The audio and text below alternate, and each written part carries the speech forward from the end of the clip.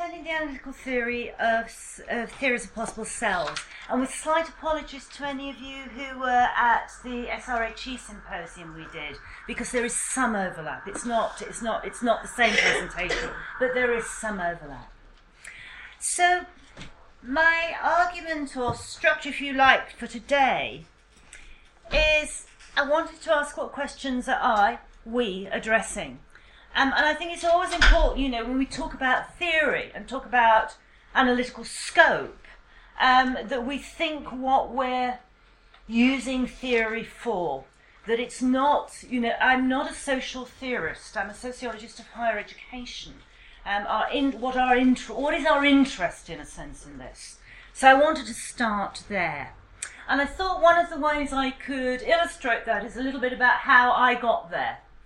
And I've put we. And one of the questions for you at the end, but I'd like you to be thinking about as I'm speaking, is about your roots in, or your possible interest in, the idea of possible selves. What's your interest? How might it be relating to what you're doing? Because, as I say, I'm going to illustrate it with some examples from my own work. I want to suggest that in thinking about possible selves, and I'll show how, and particularly Martin again, will show how it came from psychology, and I'm a sociologist, but actually how it is a theory of the middle range. So it's not necessarily the most abstract theory, but what it does is actually, I found it really useful to think about working with empirical data. And again, Rachel is going to show how richly it can actually stimulate thinking about empirical data. So I'm then going to actually talk about some of the more abstract theoretical work that I've drawn on, particularly about temporality, looking at Margaret Archer's work about morphogenesis, about how things change, about cells and cells reflexivity. And I'm using a notion from Val Hay's work. She talks about assemblages, how you put things together in order then to read through the possible cells literature. So if you like, what I'm trying to lay out for you is my assemblages through which I read. And the possible cells theory, as I've said, comes from an attempt to link between cognition and motivation. But what I'm trying to do is to incorporate broader sociological questions. And of course, then there is the question of the legitimacy of this move and issues of incommensurability and what I've described as theoretical promiscuity. There is a danger that one has a sort of dip bag approach to theory. What I want to justify, and I hope will convince you in this talk, is that in fact actually drawing on different strands and different levels of theorizing is a legitimate move, as long as we do it knowingly, and I hope you'll think that's what I've done. So, the question is, what are we addressing? What work do we want theory to do? Well, it's axiomatic that we're interested in higher education. We're the Society for Research into Higher Education. And so we're interested in the interactions that take place in HE and structure and agency that play out. So in a sense, what we're looking at possible selves, or I'm looking at possible selves to do, is to actually think through some of these questions. It's not the same as macro and micro, because these interactions always play out in time and space. Structure and agency, as it were, although we can analytically, and very importantly analytically, separate them for the purpose of theorizing, are always in play. I want to argue that particularly as this is the widening participation, but I mean it's a theme of the of our networks, is that we're concerned with inequalities and how these connected both globally, and I'll say a little bit about North and South, and the scare quotes are intentional. They're very broad and in some ways extremely crude characterizations, but I think they speak to some issues that are important. So Southern theory, although I'm critical of it, I think is raising some quite profoundly important questions, and certainly very politically important questions, but also locally inside diverse HE. And then thinking, of course, in terms of selves, as differentially constrained and enabled. So I think one can begin to see that because what we're theorising about is complex, that need in a sense to look at what work different sort of theoretical framings can do for us. That's the project. That's the project. So not theorising. And I've written elsewhere about the dangers of theory by citation, and my joke, feeble as it is that always seems to be white men beginning with B. So one has Bourdieu, Bernstein, and so on. It is a feeble joke, but it amuses me. But there is that danger, and I'm sure you've all done it, that you know that Bourdieu appears like a sort of the Holy Grail, or whichever theorist is in vogue, as a sort of almost a justificatory mechanism. That, you know, one feels the need to cite in order to show that you're doing proper theory. And I think I don't think that that's helpful.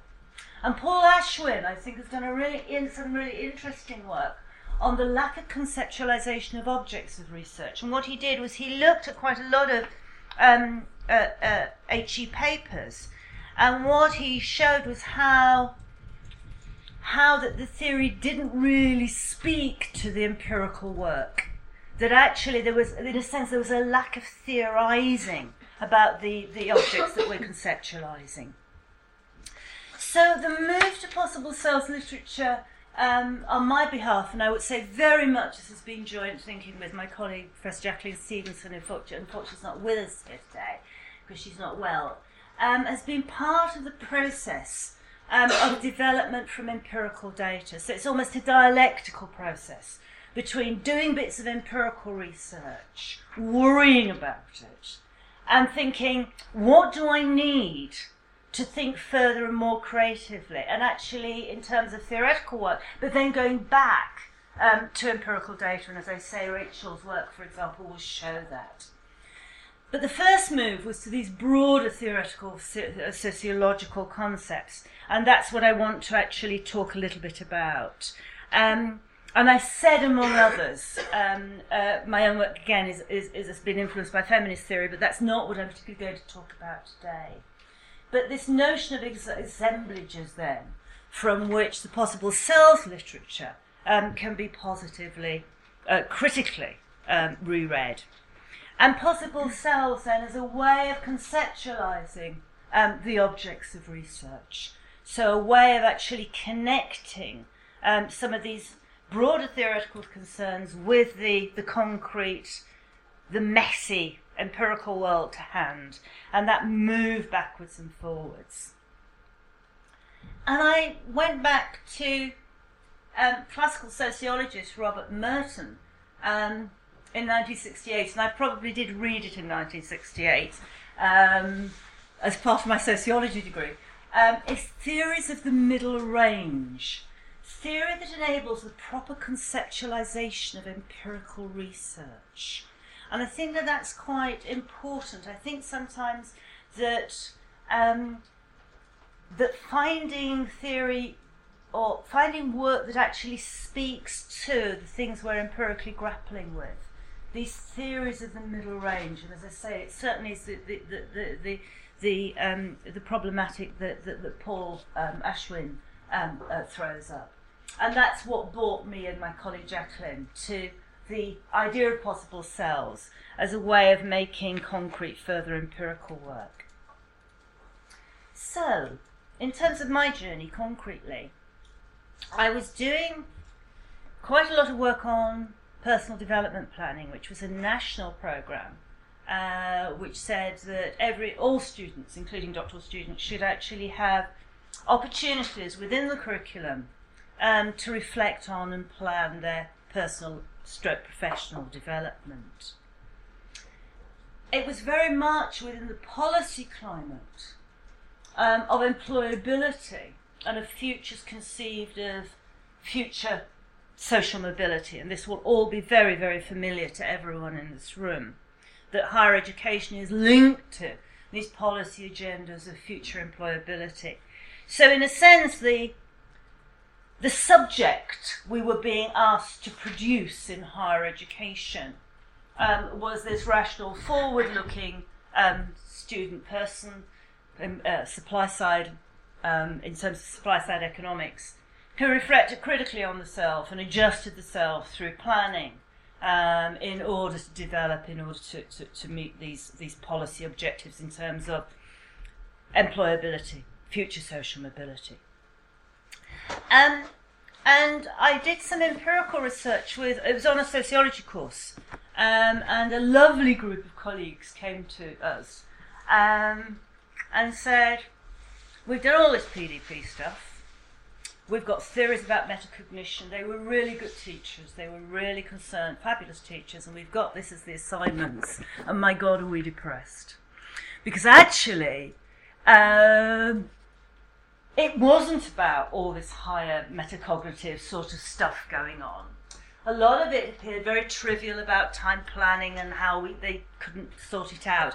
And they really were struck by this huge gap between the pedagogical and policy rhetoric of this curriculum innovation and actually what they got on the ground. And what we decided to do, I decided to do in consultation with them, was to interview their final year students and to ask them what had made a difference to the ways they studied. And I only brought it back to what they'd done on the PDP modules towards the end of the interviews.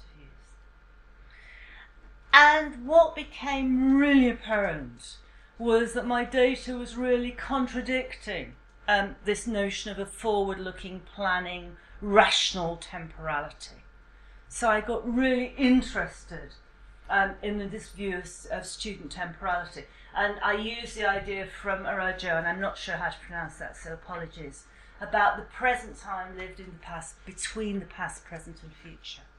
So in the first year, students described how it was very much in relationship to their past at school.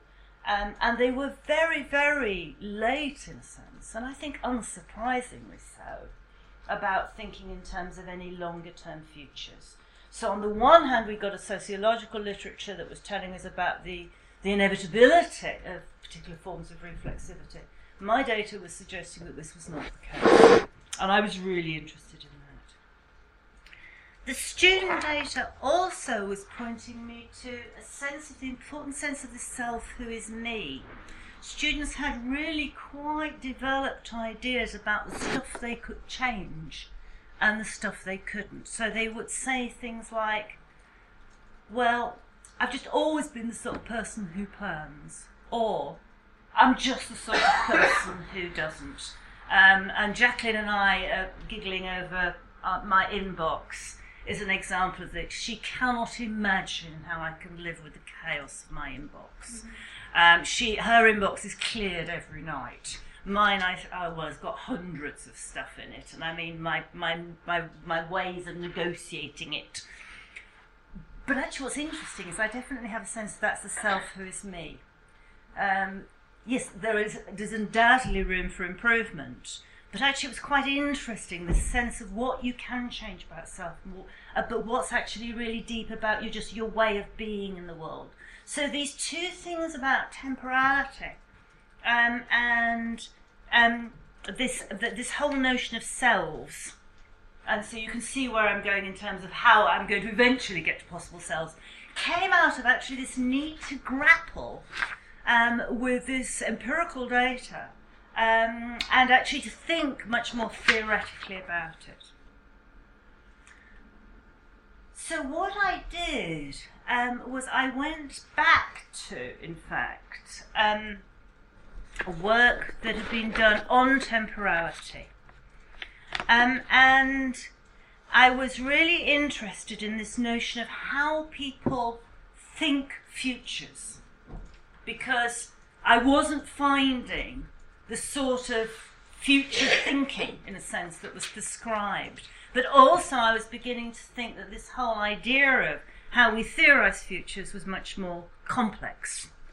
And I went to Adam and Grove's work, and they talk about the ways in different periods historically people, cultures have thought futures. and they talk about told through divination, tamed, for example, through ritual. Time, as time becomes commodified, time trader, the dominant 19th century, time is money. And futures transformed. And this, I think, is the really interesting one in terms of the sorts of policy and pedagogical orthodoxies in terms of where we are now, of the present future, emptied of content and meaning. The future is simply there, an empty space waiting to be filled with our desire, to be shaped, traded, formed according to rational plans and blueprints, holding out the promise that it can be what we want it to be. So we're encouraged, particularly in higher education, to view our students as people who go forth into a future that is theirs for the making. Now, that seems to me immensely problematic and to Adam and Grove. And they argue that the future present, in contrast to present future, is a standpoint with reference to the deeds and processes already on the way. In other words, the future isn't empty. It's already full of all sorts of inequalities. It's already structured. If one thinks in terms of ecology, the future is sadly not empty. It's extraordinarily full of the sorts of processes that are actually already structuring. And ontologically, the status of latencies are already inbuilt in the actions of the present. And for those of you who know a little bit about my work, what you'll recognise here is that this I took very much from critical realism, which I've been working on for years. So futures are already non-factually entailed by the real mechanisms in the social and natural worlds which structure the future. So what, coming from this work on temporality I brought, was really a criticism of the present future, which erases the way structural inequalities are not just in the here and now, but actually are constantly being instantiated into the future. And the inequalities into which future and capital relentlessly restructures the possibilities. So that notion of the future is not empty, but already emergent in the present, provides one element of the critical framing for reading possible selves.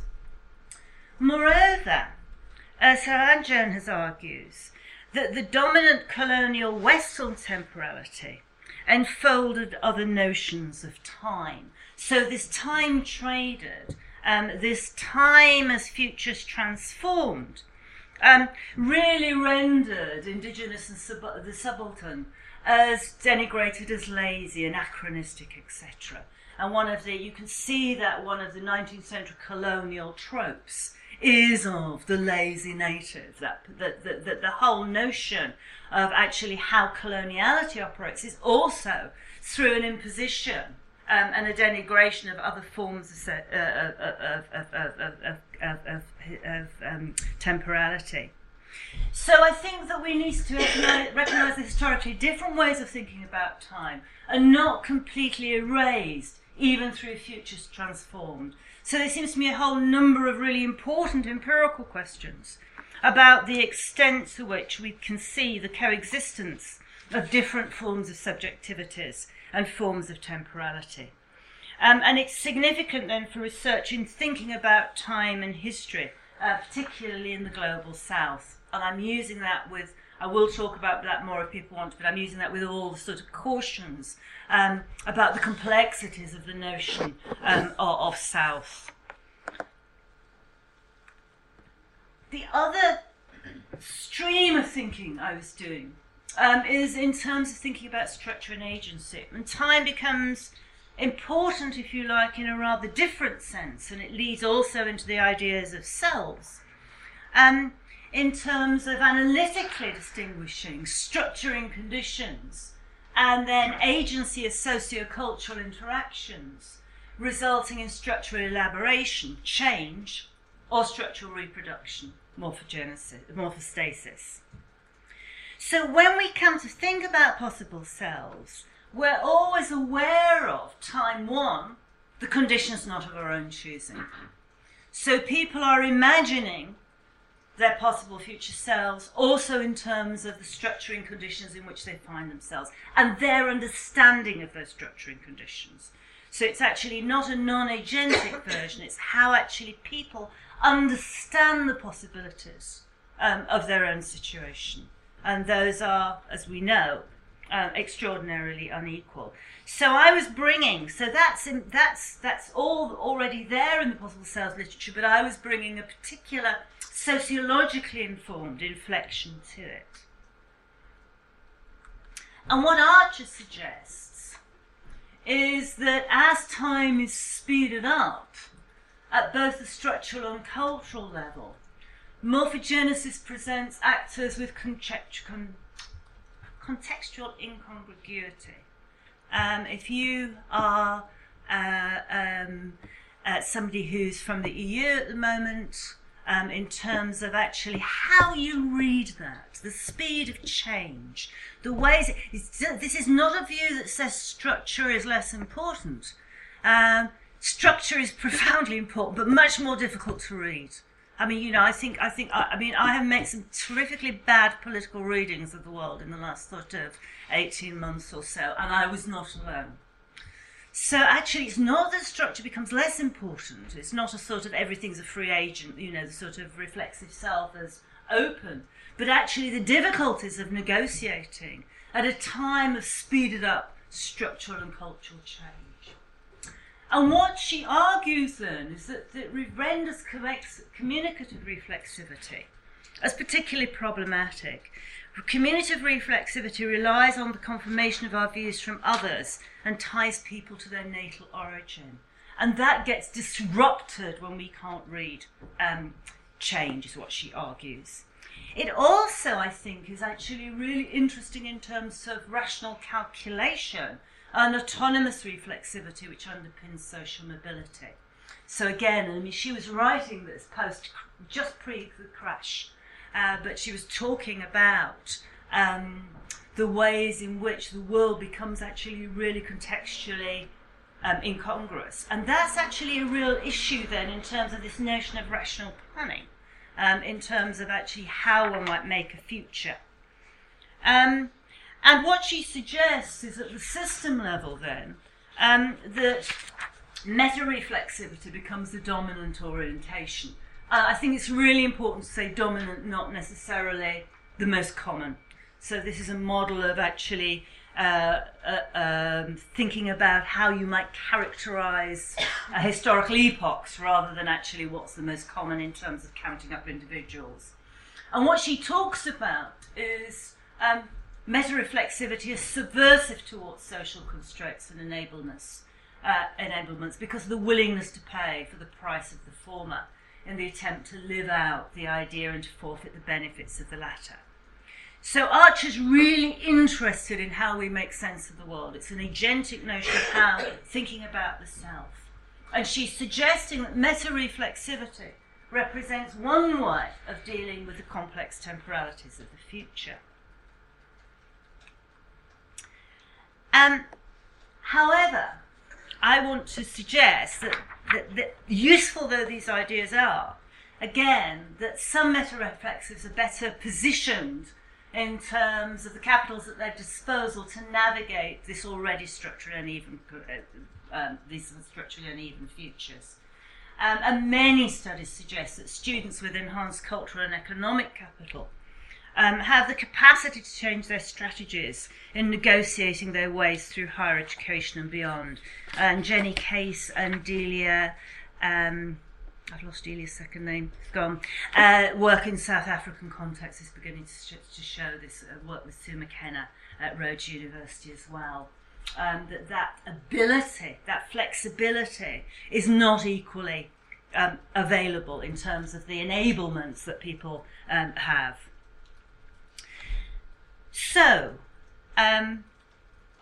these were some of the things that I was thinking about and drawing on. So you can see from thinking about, isn't it odd that these third-year students are not operating in the way we did, to actually looking at some of this theorising at the macro sociological level in terms of broader historical tendencies about how we might make sense of our students sat in higher education, thinking or not thinking about their futures, but also the forms of reflexivity that they can draw on and might be helpful or not helpful to them.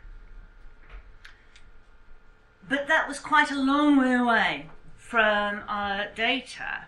And also we wanted then, and I'm saying we consciously because this was then the next stage with Jacqueline, to try and think about, okay, the PDP research was mine and it wasn't really about futures and possible selves. I sort of stumbled on my subject. I thought it was about a particular pedagogy, which it did. It wasn't a particular curriculum form, but it threw up these issues. So we were looking and thinking about how can we address these issues of temporality and these issues of possibility directly. And that's what brought us to the possible selves literature. So the possible selves literature, and again Martin will talk much more about this in terms of its origins, was based on work by Marcus Aurelius, to include those selves, those that are desired and those that are not. And they talk about the ways it can be experienced singly or multiply, and maybe highly elaborated or not. So it's the ways in which people think about how can I imagine my future, in either the variations on that. And in the original work that was done, possible selves play both a cognitive and affective role in motivation. And again, Martin's going to talk much more critically about motivation, influencing expectations. What possible selves are possible, and crucially what are not, in then functioning as incentives to future behaviour. So providing goals for the achievement of a desired future or the avoidance of a negative one. So that imaginary of how am I going to be in the world, what is possible. I mean, in a sense, I think the term itself is highly evocative, and that's I think in a sense it's one of its attractions, is it's encapsulated something that's quite important. And although I've said it comes from cognitive psychology, one of the things about, and I think that's one of the reasons it's been actually attractive to sociologists, is that people have worked with it in terms of thinking about the ways in which desirable and undesirable futures are influenced, among other things, by past academic experiences, family experiences. In other words, really by some of these sociological differentials. So racial and gender differentials are significant, not only in how students view their chances of becoming their desired possible selves, but also thinking about strategies they're putting in place to achieve them. And some of the subsequent work we've done, we looked at people in further education who are on access courses, who often from very, very difficult backgrounds were putting strategies in place in order to get somewhere else, and had often very clear views about what they didn't want to be, including some examples of people with, deeply disturbed, multiple criminal convictions, for example, which they recognise were going to carry into the future and structurally inhibit. They were not naive about this at all. Structurally inhibit their possibilities, but were nonetheless thinking about what they wanted to get out of this place. Really, so that was that was in a sense where we were coming from. So where we got to really was to think critically about possible selves in relationship to temporality, critically about the present future as the dominant modality. So questioning this notion of the future as empty, because the The danger, I guess, with possible selves is that it could suggest a greater openness than much of our sociological and higher educational research suggests is possible. I think it's really important to avoid deficit models of different orientations to the future in forms of reflexivity.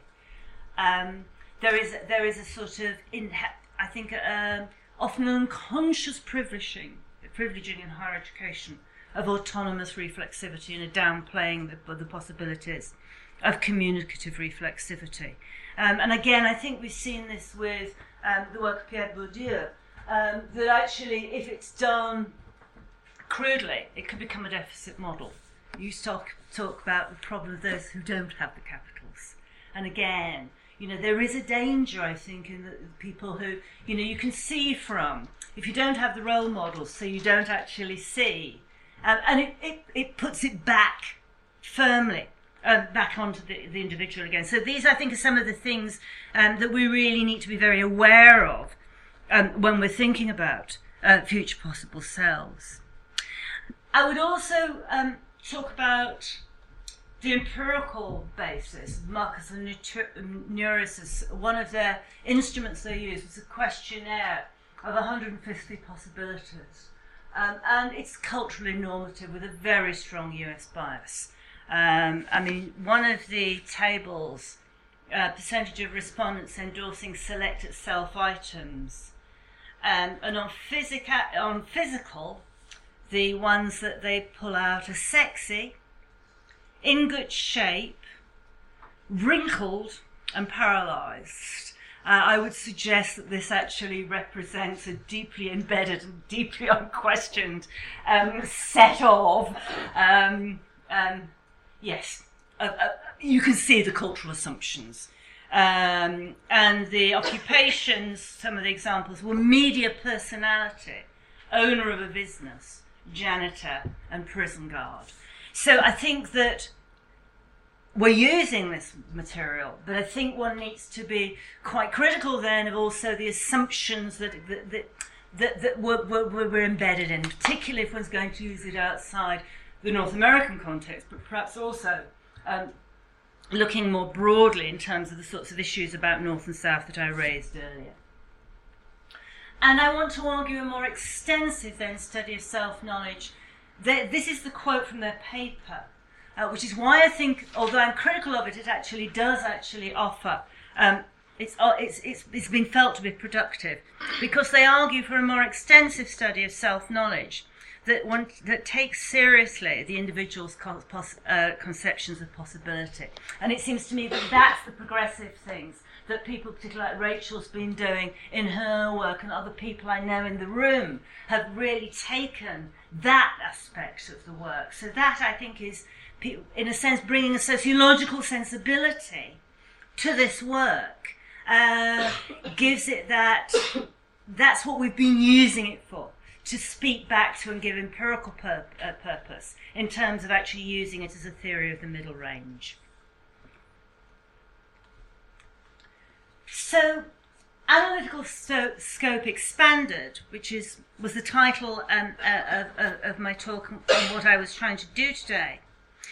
So, I think we need to think critically about possible selves in relationship to temporality. And sorry, I've skipped a slide. I've gone back. So this notion of self-knowledge as open to critique from post-colonial theory and northern bias. And I think that there's some really interesting work that's been going on, particularly in Australia, and very differently in New Zealand, because indigeneity is a very different phenomena in those two particular contexts, for example, about how the self is understood relationally. So that one can't make the assumption, one shouldn't make the assumption, I'm arguing a normative point as well as a theoretical one, that actually how the self is understood is culturally invariant. And there seems to me a whole number of fundamentally actually also empirical questions in relationship to that. And Catherine Manathunga's done very, very interesting work looking at that in an Australian context, in the context of doctoral students. I think it's really important not to see race, gender, sexuality, etc. solely as variables. There is a danger that you end up with a sort of variable type analysis. So, you know, you're a woman, well, I can read off from that. And I think that that is very problematic. So the whole issue of these is actually as not categories of variables, but also as not just solely limiting, but are also conditions of possibility. I think the link between cognition and motivation can embody different conceptions of futures. And motivation is more broadly understood, and Martin, I know, is going to say much more about this. I think that the notion of motivation that's packed into the possible selves literature is actually a very thin one, and one that actually I think we need to expand. And as sources of critique in terms of meta-reflexivity. So what I'm arguing really is bringing the possible selves into consideration with broader conceptions of structure, agency and temporality. And using more qualitatively nuanced empirical work. But it gives us a way of, it gives us a level, if you like, about where we can actually really speak to empirical data. So, I would argue that despite the different theoretical origins, it is legitimate to draw on a number of theories. So I've been drawing on critical realism, I've been drawing a little bit on post-coloniality, I've been drawing on theories of temporality, which actually come mostly from Heidegger. I'm pulling stuff together, and then I'm putting it alongside work that ultimately derived from a much more psychological framework. I think it is actually legitimate to do this, as long as we understand that what we're doing is we're theorizing, not theoriostatic. So it's not trying to use these as sort of, I can cite all these people and it makes me look rather clever, but I'm actually trying to use it because it's a way of thinking through stuff that I think it is very important to theorize about as people thinking about higher education. So it needs to be done knowingly. And it needs to tease out the contradictions. So these contradictions of the future is already partially entailed in agency. What's the role of agency? And I think one needs to make careful arguments about that. I think you can do it. And I've tried to use Archer when I've been trying to do it. But we need to make careful arguments. We need to avoid essentializing. And I would say that about race and gender, but also essentializing assumptions in terms of North and South, while at the same time recognizing that those theorists are saying something that's quite important and challenging in terms of not equally essentializing a homogeneity. So globalization is just a homogeneous mess, really. So the nuance of place, space and history, and a careful reading of data. And what I'm suggesting is that if thought creatively, the possible selves is one resource in terms of doing this. So my questions to you, I guess, are how does this relate to you? What other theoretical resources are available in critical reading the possible selves literature? I've not talked, for example, explicitly about feminist literature, but I think again, and I know that Holly, for example, has been working with Ricoeur, who's written very interestingly on time. What are the implications for how we might explore students and other people, practitioners, possible selves? And what are the implications for how we analyse and frame empirical data? Because in a sense, what I want to do is to also draw it back to going back to our empirical data and to really try and theorise the objects of our investigation in ways that give us real insight into the sorts of processes that I think we share a common interest in. Thank you.